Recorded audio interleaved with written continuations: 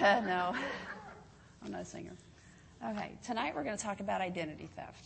And identity theft is something that can happen to any of us at any time, so I thought it was an important topic to share with you. I've worked at Commerce Bank for over 14 years now, and you would not believe the stories that I could tell you around this topic. So oftentimes things could have been prevented if the customer were not so trusting of folks that they didn't know, or if they used a little better judgment, or if they didn't fall for a get-rich scheme. Keep in mind that if something sounds too good to be true, it probably is. So let's just start with a little background on how identity theft occurs. Identity theft occurs when someone uses your personal identifying information like your social security number, your credit card number, your name, without your permission to commit fraud or other crimes. And there's about 9 million Americans that have their identity stolen every year. So it is a very, very serious crime. And like I said, in the banking world, we do see a lot of this go on. The crime itself can take on many, many forms. Identity thieves may rent an apartment, obtain a credit card, establish a telephone account in your name. And you may not even find out about this until you review your credit card statement or notice charges that you didn't make, or until you're contacted by a debt collector. While some identity theft victims can resolve the problems rather quickly, for others, they spend hundreds of dollars, thousands of dollars even, and a lot of time trying to repair their credit and good name. Some customers victimized by identity theft may lose out on job opportunities or be denied loans for mortgages, cars, education, things like that, and because of that negative information that shows up on their credit reports. In some cases, they may even be arrested for crimes that they didn't commit.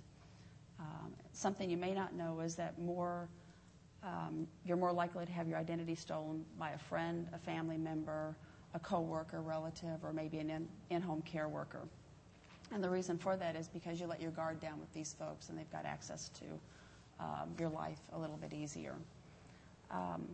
How do thieves steal an identity? Well, there's multiple ways, and I'll go through a few of those for you. Check fraud is one of them, and that would be where you're stealing checks or ordering checks in someone else's name.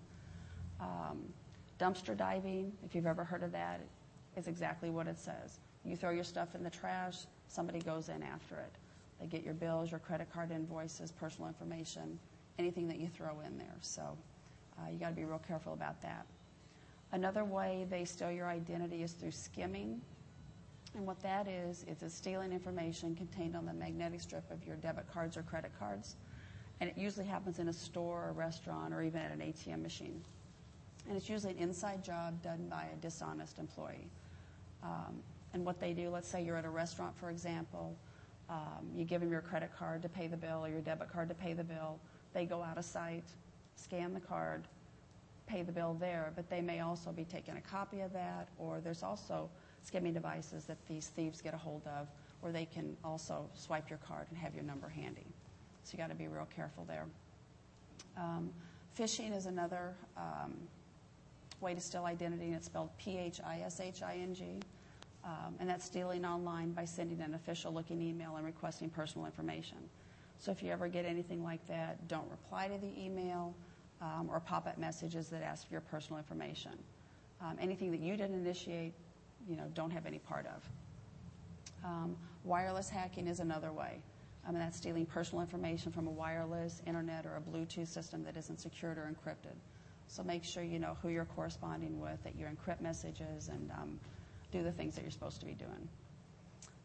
Account redirection is another way, and basically all that is that a thief's going to go into the post office, they've got your address, they write it down as their address and change it to a new address. And then right away all your mail's being redirected somewhere else, and you won't figure it out for quite a while probably. And then just the old-fashioned stealing where they steal your wallets, your purses, information, etc. There are several ways to prevent identity theft. I'll go over some don'ts and some do's. Don't ever give out your personal information by telephone, through email, or through the internet unless you've initiated that contact or know the person or company that you're contacting. For example, let's say that I call you, I say, this is Connie from Commerce Bank. We believe somebody's using your account. Can you give us your account number and other information so we can verify that we're talking to the right person. Your bank, financial institution will never call you and ask you for your information, okay? But you'd be surprised at the people that give out information. They think it's their bank, they trust their bank, and believe that it's them calling, and they give out information, and then the bad guys have it. Don't carry your Social Security card or your PIN numbers in your wallet. Memorize your PIN numbers. Change your PIN numbers frequently. Don't use like a telephone number, your birth date, something like that. Use something that nobody's going to be able to figure out. Don't carry or tell others your online passwords. That's just, too much information for a thief to get a hold of. On your driver's license, and I don't even think they do this anymore, but don't put your Social Security number on there. I think they've all went to numbers now, as identifying numbers. And then also on checks, when you order checks, don't put your driver's license. Don't put your Social Security number. My recommendation as a banker would be first initial, last name, address, that's it. Then the thief wouldn't know if you're male or female or whatever. And I'll get into that here in just a minute. Do shred documents that contain your personal information or financial information. Go buy a shredder. It's a good investment. Doesn't cost that much, but it does, save you the hassle of possibly having to go through this. Be careful about revealing your Social Security number to others. Use a different type of number rather than your Social Security number. Do notify your financial institution if you have requested a credit card or a debit card and you haven't received it in a timely manner. You wouldn't believe the people that come in 3 months later, they requested a debit card, they didn't get it, something bad could have happened. So call right away. And do closely monitor the expiration dates on your cards and contact your issuer if the replacement card is not received prior to the expiration date. If your card expires the end of August, you should receive a new card the middle of August. And if you don't, call your financial institution. Do review your monthly bank statements regularly and notify your bank if you see any unauthorized transactions. Do this consistently, not just once in a while. If you do find something on there, call your bank right away. You've only got 60 days to report anything. After 60 days, it's on you. And do consider a device like Deluxe ID Theft Block, which can provide you help in preventing identity theft. I don't know if any of you have ever heard of that. It's something that, it's called ID Theft Block. And actually Commerce Bank offers it. There may be other banks and financial institutions that offer it. There's also, you can go online and get it as well. I've got it through the bank. It's a free service to the primary account holder. And I receive emails every month about my credit. So it'll say everything's great, or it'll say, there's been a recent something, check it out. And then you can click on it. It shows you exactly what's out there under your name. So it's a great way to monitor credit as well. And it's relatively inexpensive, too, if you don't, have an account somewhere or want to get it. Let's see here. Okay. Protect your debit card and credit cards when you're using the ATM machines. Protect your PIN number by not giving out the number. And then if you are at a store and using a PIN number, make sure there's people around you that aren't seeing that account number or seeing that little PIN number. I just hate when somebody's like standing like right there watching you and you want to, but do that because you need to protect yourself or tell them to move away or whatever. So, and be suspicious of any ATM that has signage indicating that you should use another ATM. That ATM could have a skimming device on it that's placed over the normal card reader and can steal your information off your magnetic strip. It really does happen. We've had, this happened to customers of mine before too. So just be very careful of that and inform your law enforcement agency if you see anything like that. Monitor your accounts and credit reports. Check your account online. If you do that, that's the most updated activity on your account. So know what's going on in your accounts, basically. And then carefully review your account statements to learn or to quickly identify fraudulent transactions. Check your credit reports for accuracy. Credit reports contain information about you, including accounts held in your name, your payment history, etc. I don't know if you're aware of it, but you can access a free copy of your credit report each year from the 3 major credit reporting agencies by visiting www.annualcreditreport.com, or there's also a telephone number. I do have brochures that I'll give you later, but they're in my car. I forgot them. So it has all that information in there. If your credit reports are not accurate, contact the credit reporting agency immediately. If anything on there is not accurate, if there's an extra address on there or somebody on there that maybe there's an inquiry that you don't know about, because those could be people trying to get into your credit. You can place a fraud alert on your credit report to notify creditors to follow certain procedures before they open a new account in your name or make any changes to existing accounts. And this really does work. If a customer comes into the bank and they want to apply for a loan, I take the application, send it off to the underwriter. The underwriter runs the credit, calls me back and says, hey, there's a fraud alert on here. Call your customer. You call the customer and they say, oh, yeah, this happened. I put that on there. Verify it that way. So it really does work. If you're a victim of identity theft, you need to notify the 3 credit bureaus, Experian, TransUnion, and Equifax. And I've also got the information in here, telephone numbers and addresses. You want to make sure you contact all 3 because sometimes they have a little bit different information. And it's important, like I said, to get your statements once a year as well from all 3, just in case something's out there on one that may not be on the other.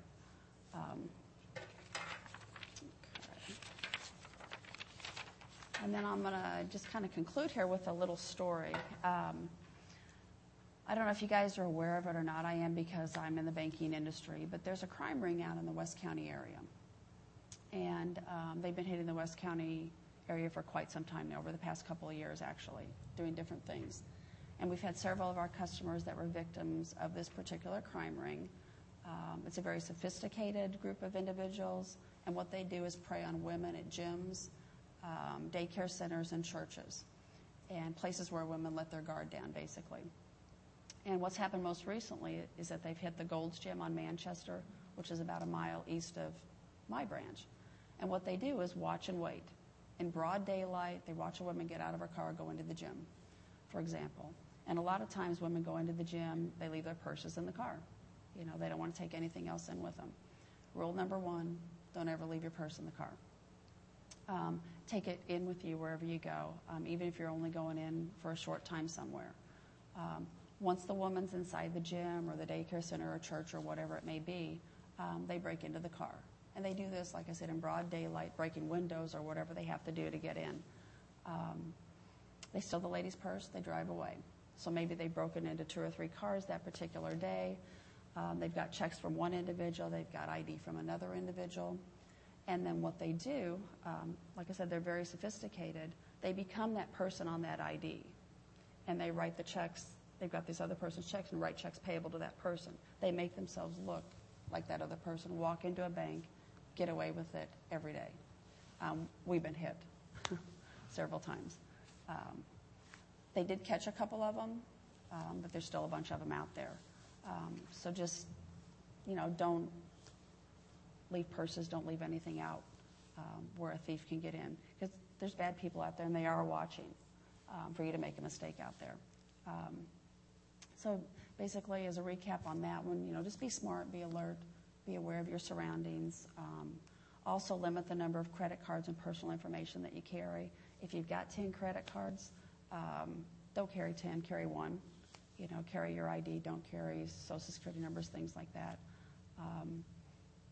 It's not a fun thing to try and clean up your credit. So that's all I have. Mm-hmm.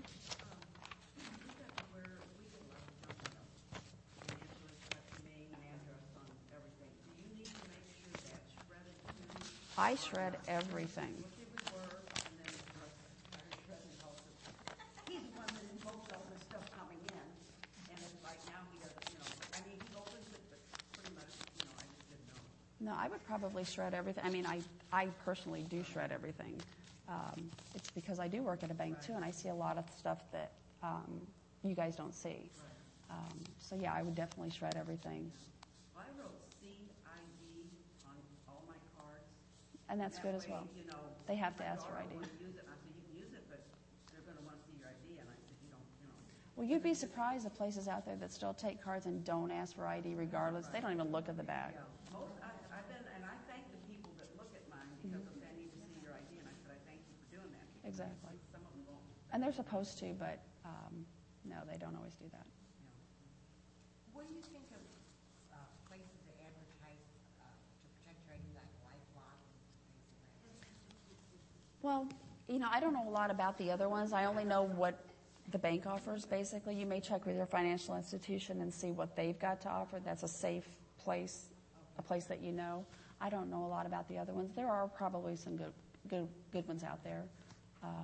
But I personally go through the bank just because you know them, you know who to talk to. And if it does happen, like I said, they monitor your credit. You get that email every month that says everything's great, and I like that.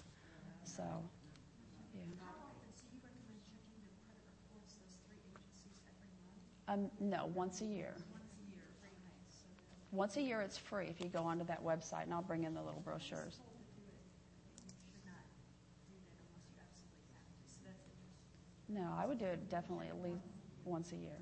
Yeah. And then if you've got this other service in place, for example, that just makes you feel better. Peace of mind, basically. Yeah, but you're basically only checking it once a year. I just want two comments. One, LifeLock. I was laughing back here because that guy is in trouble now. That is the CEO of that company because you know how he advertises that he will put his social security number up there. What he doesn't tell you is that he has been a victim of identity theft, and people have somehow, I guess, been able to circumvent that. And then it came up with another disclaimer that says, well, we'll just let you know when there have been hits on your, on your credit reports or something like that. I just read an e-sign on that today. That's why I laughed. But also, Connie, just in case you were not aware of it, when a person moves, if they file a change of address, whether online or in person, the Postal Service will send a card to the new address, or no, I'm sorry, I think they send it to the old address to say, we have this thing. They do that's that. changed. Yes.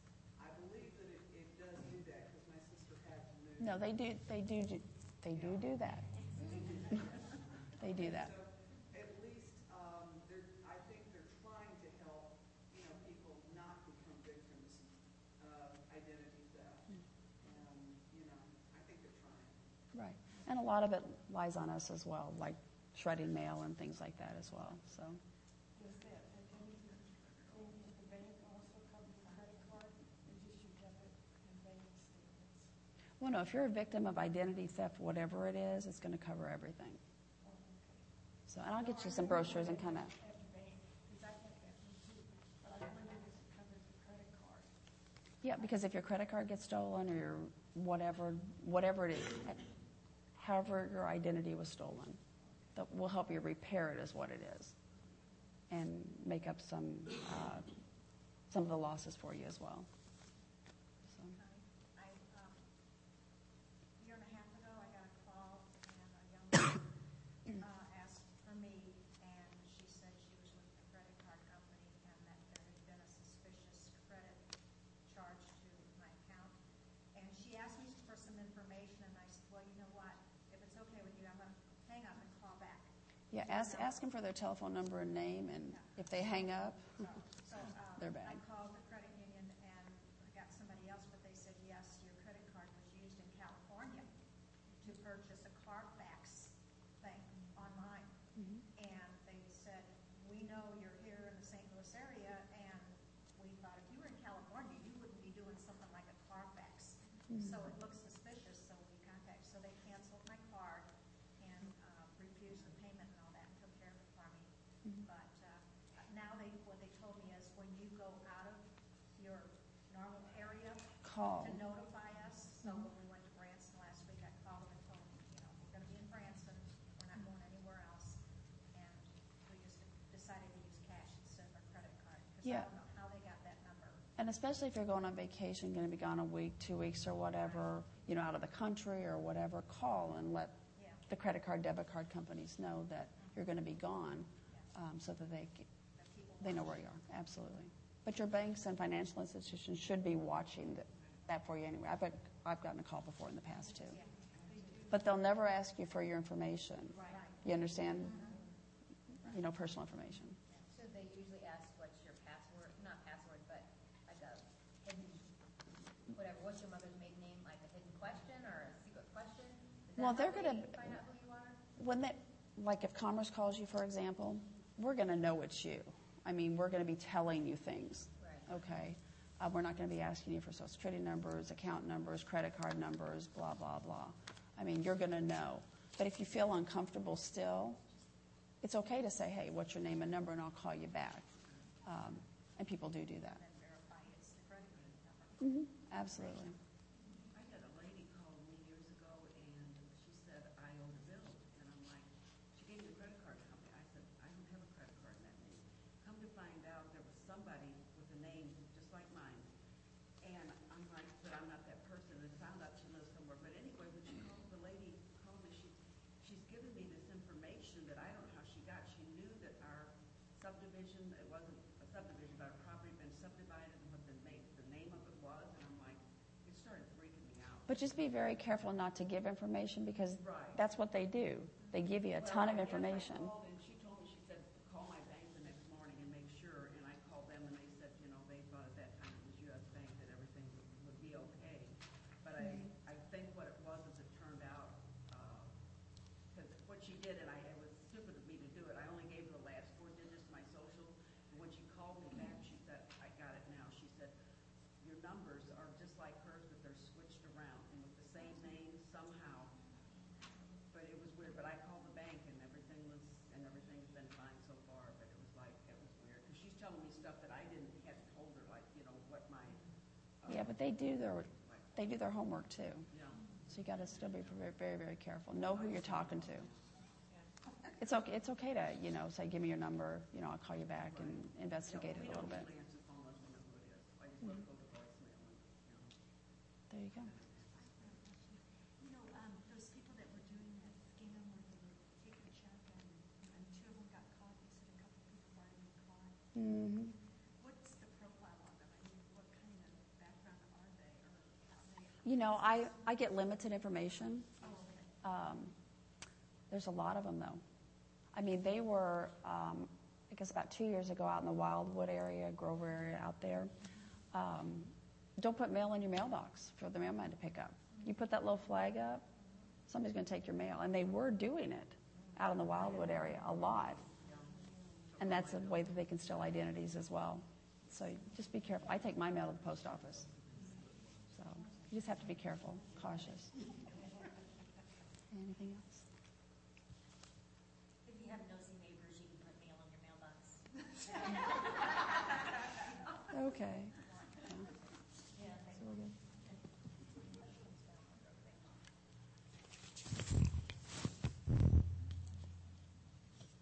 Isn't that good?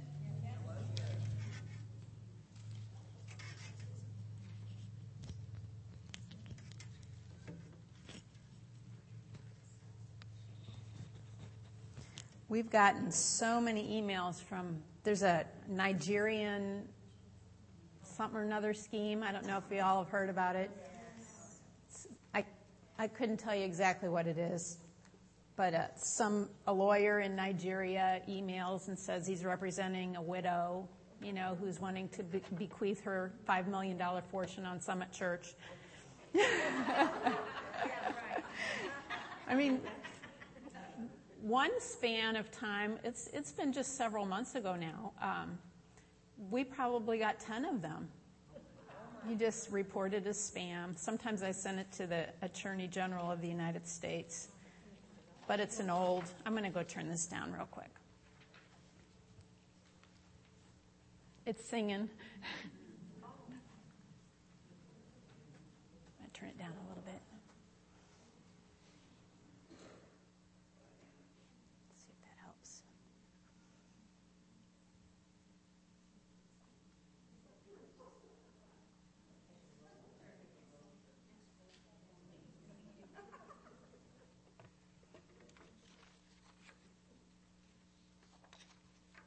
Okay, since this is the first Wednesday night that we're doing this, I'm going to review somewhat what. Are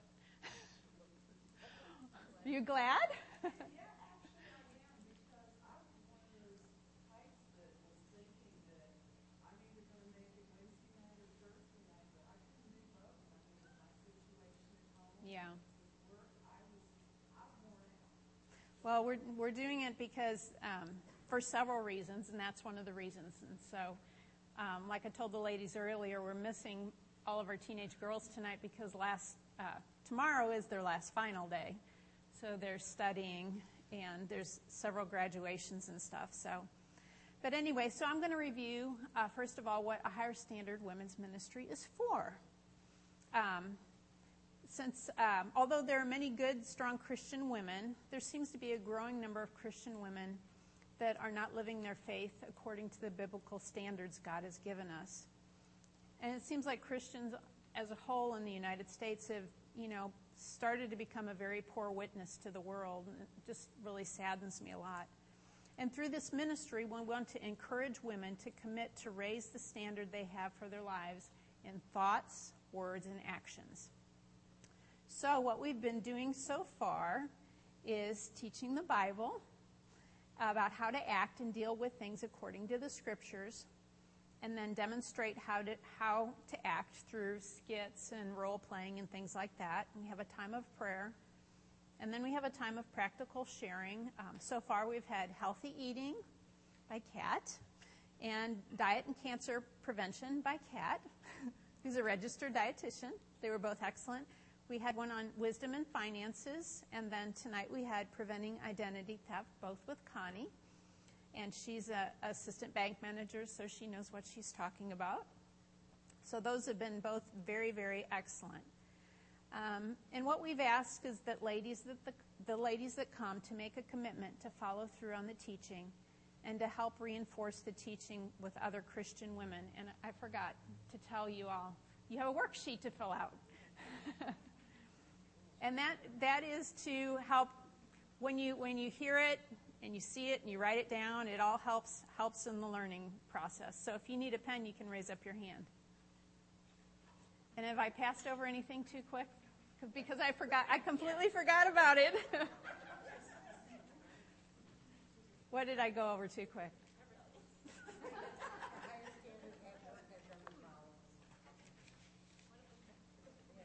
I haven't gotten there yet.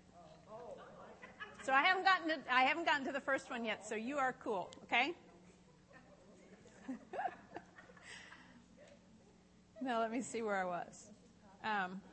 What we've done is we've asked you all, the ladies that come, to make a commitment to follow through on the teaching and help reinforce the teaching with other Christian women, so we'll remember to live according to the Word of God, or in other words, support each other. And if we can get just the ladies that come to this meeting to actually live according to the Word of God, that'll be just a tremendous force for the Lord. It really will. We also have an optional time of exercise at the end of each meeting, so we can live a higher standard in our physical fitness. And that's why we want you all to dress casually, because you can't fly around the room in high heels.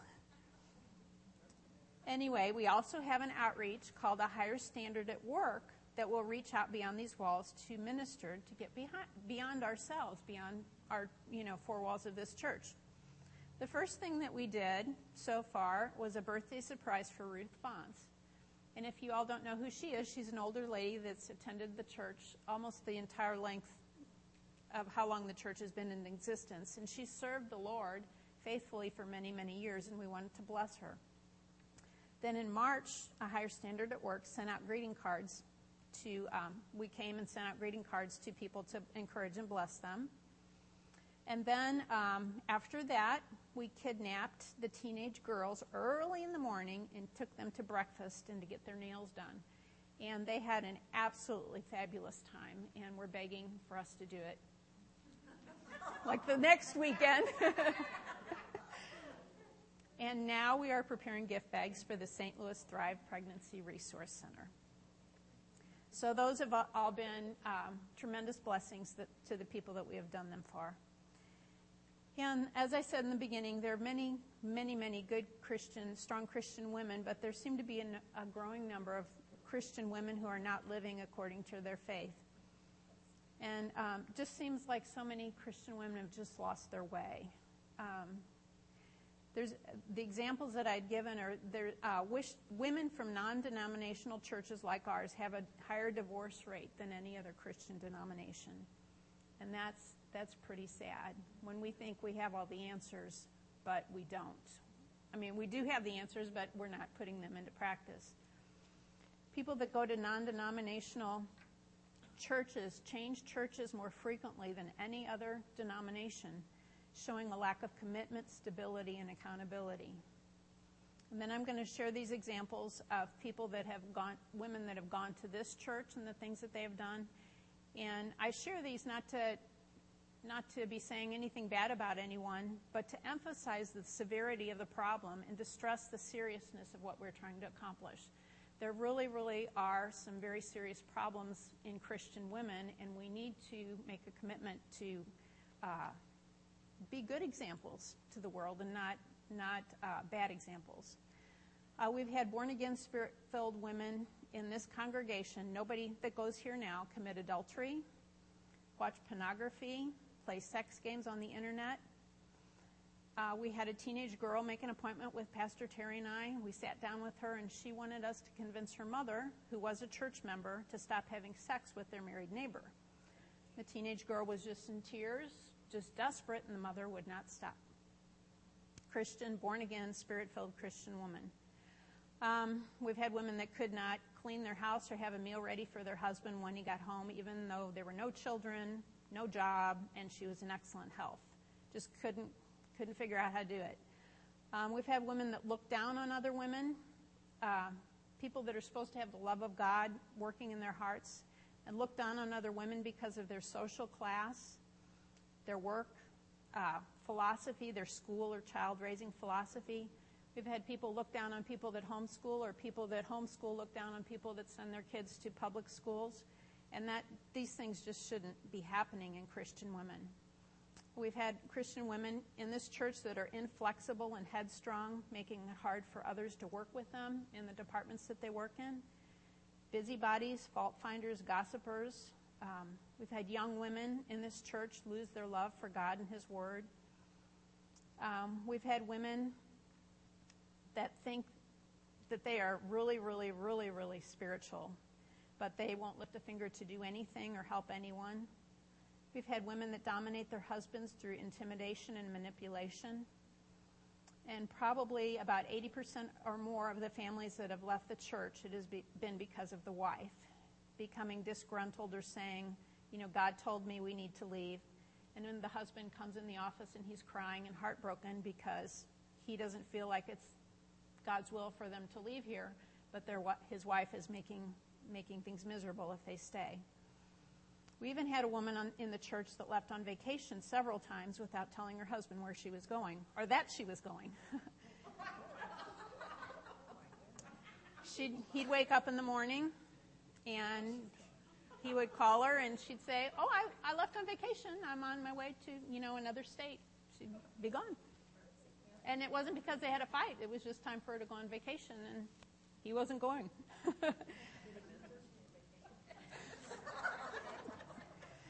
Carol wanted to know if he missed her. We won't go there. I don't know. Anyway, because of seeing things like this, I just desperately feel the need to do everything within my power to live according to Scriptures myself, and the need to help other women to rise up and honor God in their thoughts, words, and actions. So that's why this ministry was started. And we want to call the women that come to live a higher standard in thought, word, and action. And many examples I cited above were women that really, if you looked at them and saw them at church or whatever, you'd think that they were very, very, very spiritually mature people. They had the ability to create the aura of being spiritual. They seemed to have great spiritual insight, but when you found out what they were really like, it was a different story. They were superficial Christians.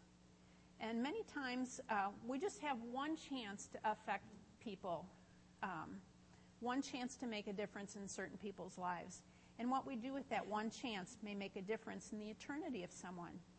And we can't stumble into the realm of artificial or superficial Christianity. We can't risk turning people away from the Lord because we are living superficially. Superficial Christianity is just something that we are involved in. It's a religion that we design, and it's a religion that's strayed away from God's power and His Word. It's when we decide what's okay and what's not okay to do. We don't refer to the Bible about what's okay and what's not okay to do. If you look at Webster's dictionary, superficial is defined as being on the surface or shallow or just seeming so only at first glance. So you look at someone first glance and, ooh, they look really spiritual or they look really like they're a Christian. But when you get into it and see what they're like at home or on their job or at the store, they're not really the way they look. They're not really the way they talk. They turn into, it's like Dr. Jekyll and Mr. Hyde. In church service they're one thing, but they walk outside the doors and they become something else. That's a superficial Christian. Another word to use for it is being a hypocrite. A hypocrite, when you look in the dictionary, a hypocrite means an actor. An actor, a pretender, a person who pretends to be what he or she is not, one who pretends to be better than they really are. They pretend to be pious, virtuous, without really being so. Now, I know that I have, and probably many of you have at times, we've done that. We act one way in one place and we act another way in a different place. Or we, want everybody to think we're good Christians, but then we go and crab at somebody or act unbecoming.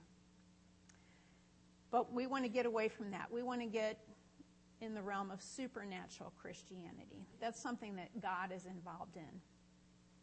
We need to remember that we're the light of the world, and we're to be reflecting God's glory on the earth.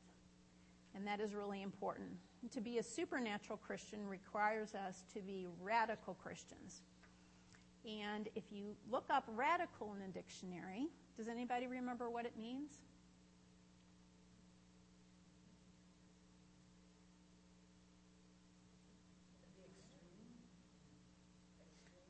No.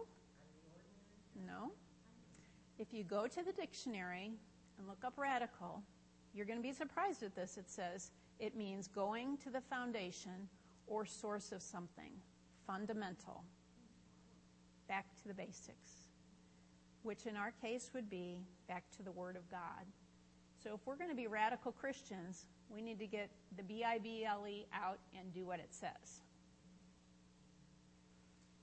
So that's what we're trying to accomplish with a Higher Standard Women's Ministry. So we're going to turn to 1 Corinthians 9. 1 Corinthians 9, verse 24.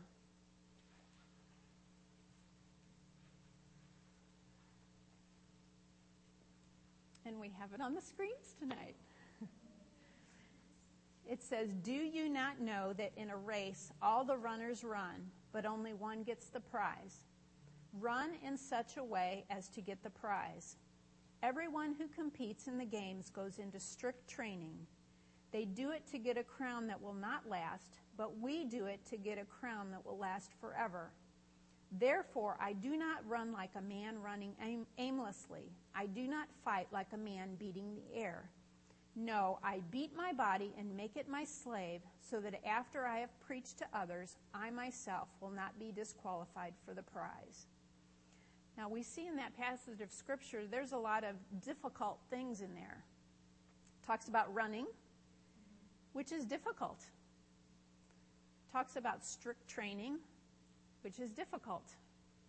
It talks about beating our body and making it our slave, which is difficult. Right? Those are all things that are difficult.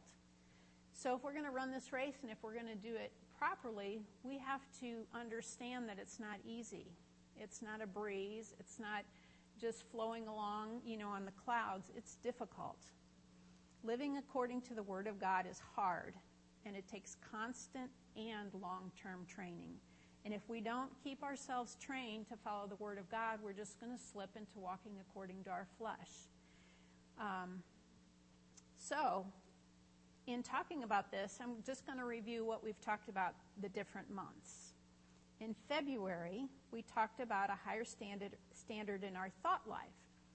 Now, if you'll remember, Debbie and Lori and Donna did the word balloon skit. Do you remember that? That was really good. And we asked you to think about what you're thinking about. Remember?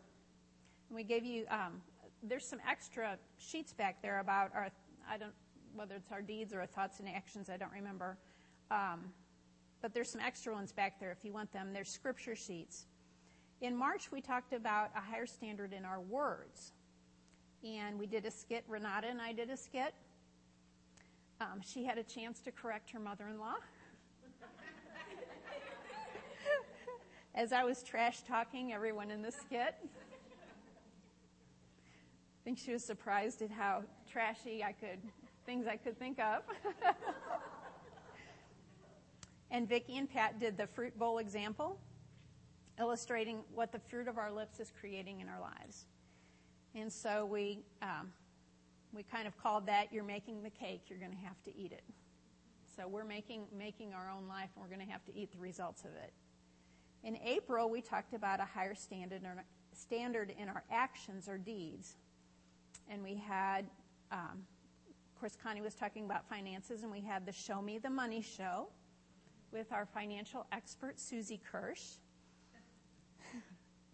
which was quite good. And then we ended with communion to reinforce our dedication and commitment to the Lord, to live godly. And in those teachings, we talked about judging our thoughts, words, and actions with 4 different tests. Can anybody remember what they were?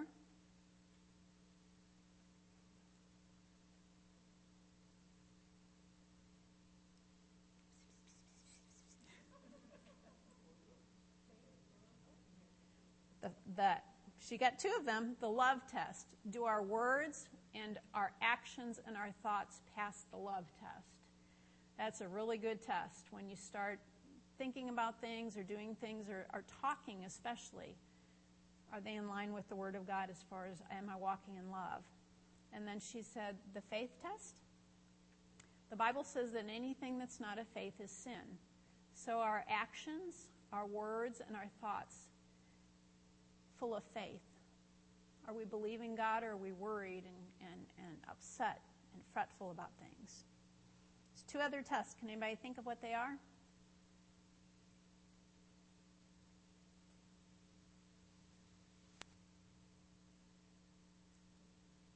Okay, one starts with a P. Purity. The purity test. Are our thoughts, words, and actions pure? And the Bible gives very clear definitions of purity. Okay, the next one is an F.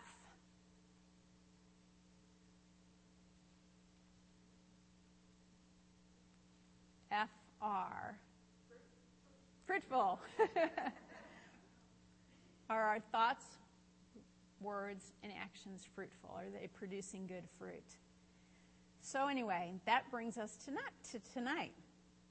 Sometimes it just seems impossible to really do all this. Doesn't seem like we can all, get it together for more than, maybe a day or 2 at a time, that we might stumble or fall, do something that we're not supposed to do. So tonight I'm going to talk about how in the world can we do it. And the way that we do it is that the light has to be plugged in to shine. Let's turn to Matthew 5, verse 14.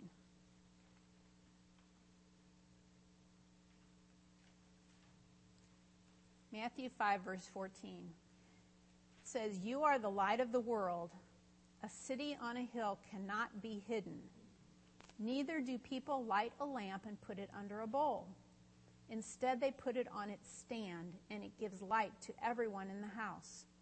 In the same way, let your light shine before men, that they may see your good deeds and praise your Father in heaven." See, the Bible says that we're the light of the world. And if we're going to be a light, we've got to be plugged into something for the light to show. Just like a light has to be plugged into electricity, we have to be plugged into something for that light to shine. We're going to talk about that tonight. Have you ever known of a situation where someone who is a Christian did something wrong and it caused other people to turn away from the Lord?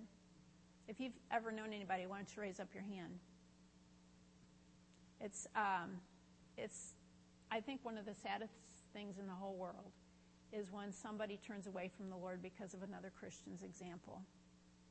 Of course, we know about the high-profile, people that fall into sin, and I remember when I was in my early 20s, the pastor of the church that I went to was the first charismatic church I really went to after I was born again. He was having an affair with the secretary. And it didn't really affect me because I was in love with the Lord, not with the pastor.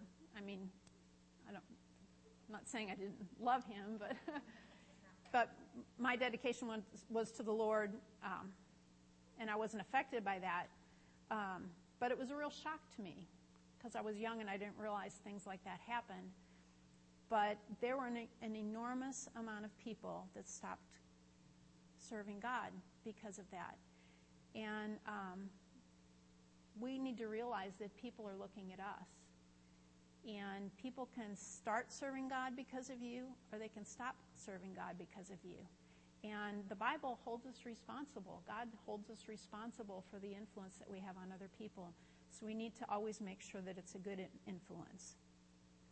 So the first thing that we need to do to have our light bulb plugged in is that we have to be born again.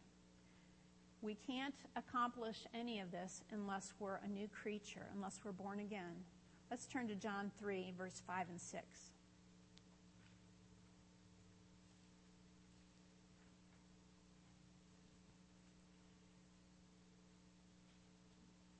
Okay, it says, Jesus answered, I tell you the truth, no one can enter the kingdom of God unless he is born of water and the Spirit. Flesh gives birth to flesh, but Spirit gives birth to spirit. So we need to have that. I know all of you are born again. So you understand that you became alive on the inside when you gave your life to the Lord. You became a new creation. You've experienced, so you know what a difference that made in your life. You became alive. You were dead to God, and then you became alive. So you need to be born again to be able to be a light. In 2 Corinthians 5, let's turn there, 2 Corinthians 5, in the Amplified Bible.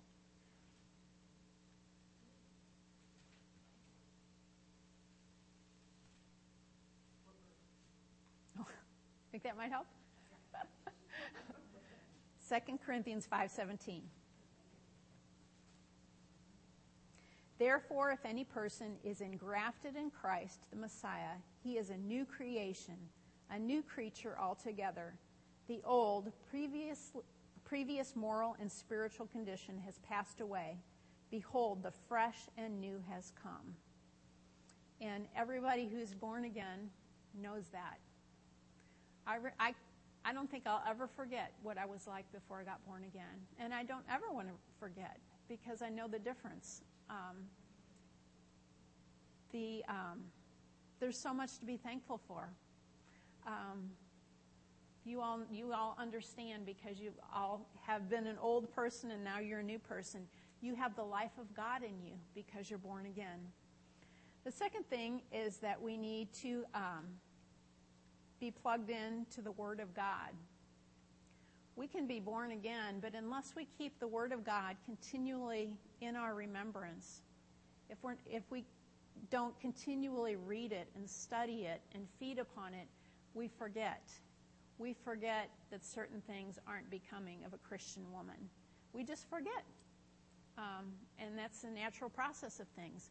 And if we keep feeding upon the Word of God, we will know the right thing to do, the right thing to think, the right thing to say, and the right thing to do.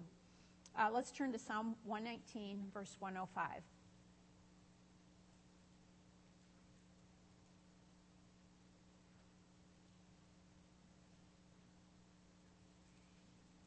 Psalm 105 says, "Your word is a lamp to my feet and a light for my path." So if we stay in the word, it will illuminate our thoughts, our words, and our actions and show whether they are in line with God's words and his standards. And without his word illuminating our way, we become our own standard, and that can be very dangerous. And I've seen that in my own life. You know, if I'm not right there in the word of God all the time, I might start thinking or acting ways or saying things that God wouldn't really approve of. And then I might read something in the word and I'll go, oh my gosh, I slipped up in that area. I shouldn't be doing that. I should be acting this way instead of that way. The word of God has great corrective powers. And then the last thing is prayer. And along with that, I'll include fellowship with God and worship. We need that to stay plugged in to make our light shine.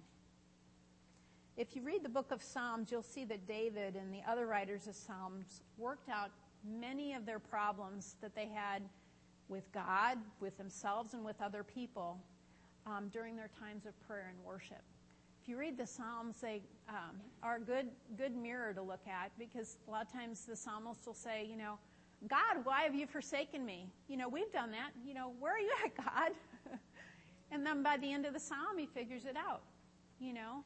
Or he'll say, you know, why do my enemies oppress me? Well, we think that, you know, why does so-and-so get that job and I didn't? Or why does this happen? Or, you know, we think those things. We think the same things that the psalmists think. And it's okay to wrestle with those things. But as you see in the Psalms, they figure it out by the end of the psalm, you know. Oh, you know, there you are, God. I forgot, or whatever. So if we stay hooked into the Word of God, if we're born again, stay hooked into the Word of God, and we spend time with the Lord, it'll help us to be better lights and better examples. Let's turn to Mark 14, verse 38.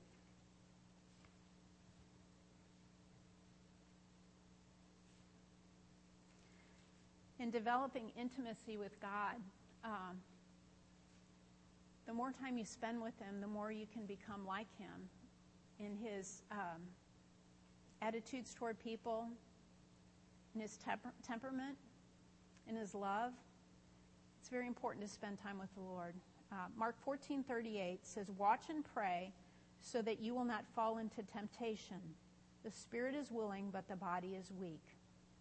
And the more time that we spend in prayer, and the more that we form ourselves into God's image through obeying him, the easier it is to be a light to other people.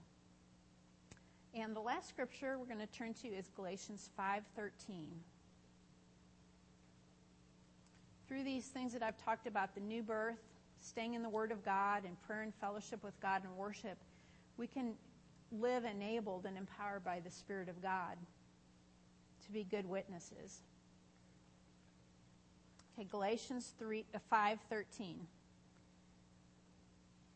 And I didn't tell you I'm doing the NIV, but you figured it out, obviously.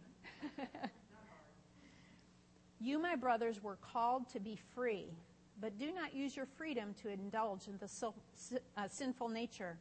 Rather, serve one another in love. The entire law is summed up in a single command: love your neighbor as yourself. If you keep on biting and devouring each other, watch out, or you will be destroyed by each other.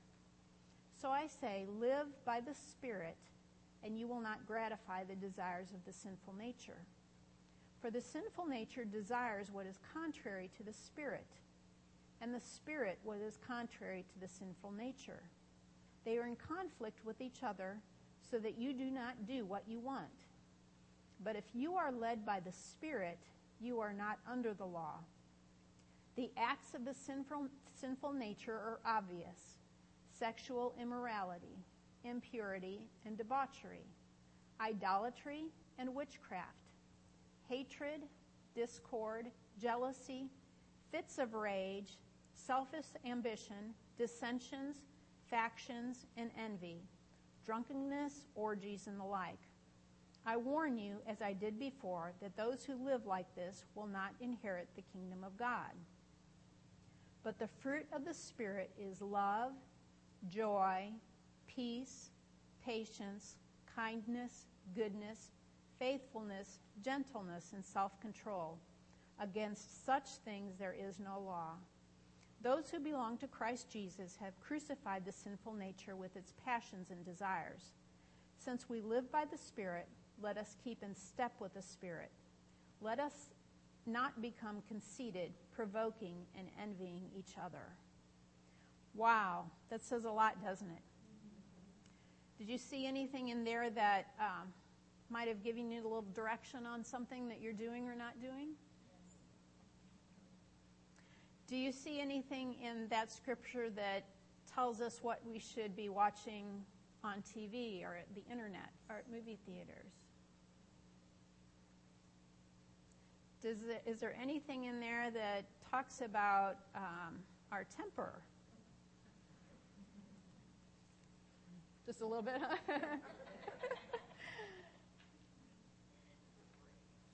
Is there anything in there that talks about liking shows like,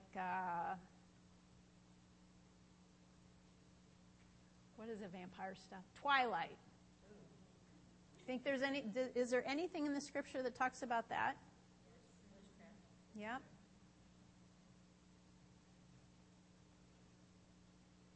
Is there anything in here about cheating on your taxes, you think?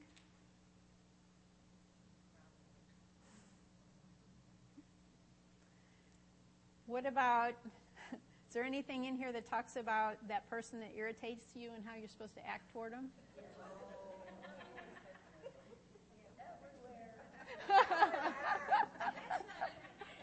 That one's not in there? What about controlling ourselves? Self-control. Being patient with people. You know, if people run across people that are living, verse 22 and 23, people are going to get born again by the droves. Because they'll see something that they need and they'll be so hungry for it. If we can just live verse 22 and 23 and 24, 25, if we can put those into practice, we'll be by not even, going out and standing on the street corner or anything else, just living our daily lives, we will be such an awesome witness for the Lord that people will want. People are hungry for happiness, for joy, for love.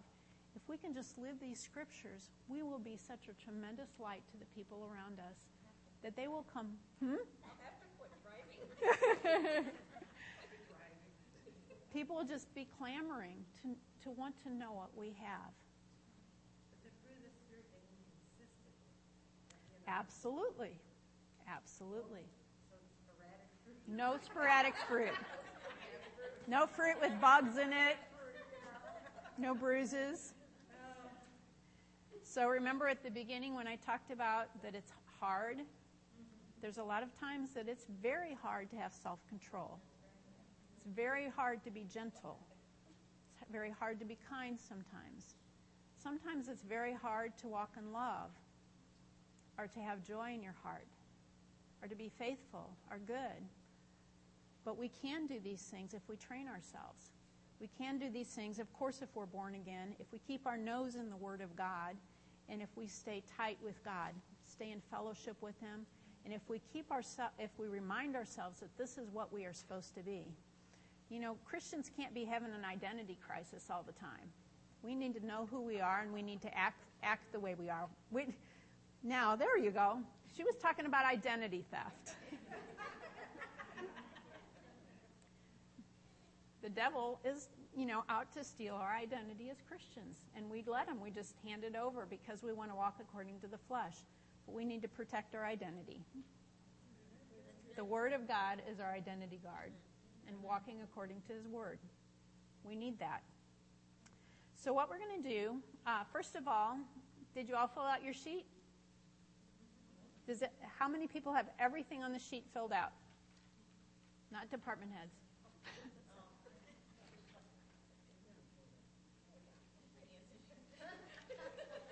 Okay, how many people?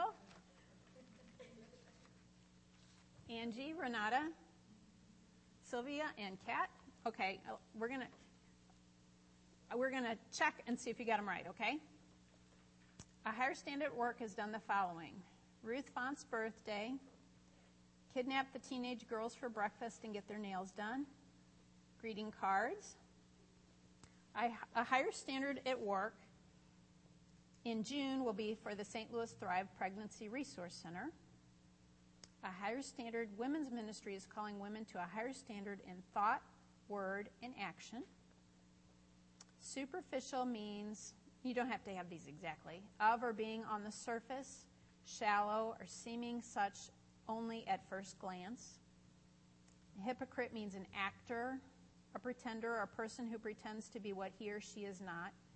One who pretends to be better than is really so, or pious, virtuous, without really being so. Radical means going to the foundation or source of something, back to the basics, fundamental. Is living according to the Word of God hard or easy? It's hard. In February, we taught on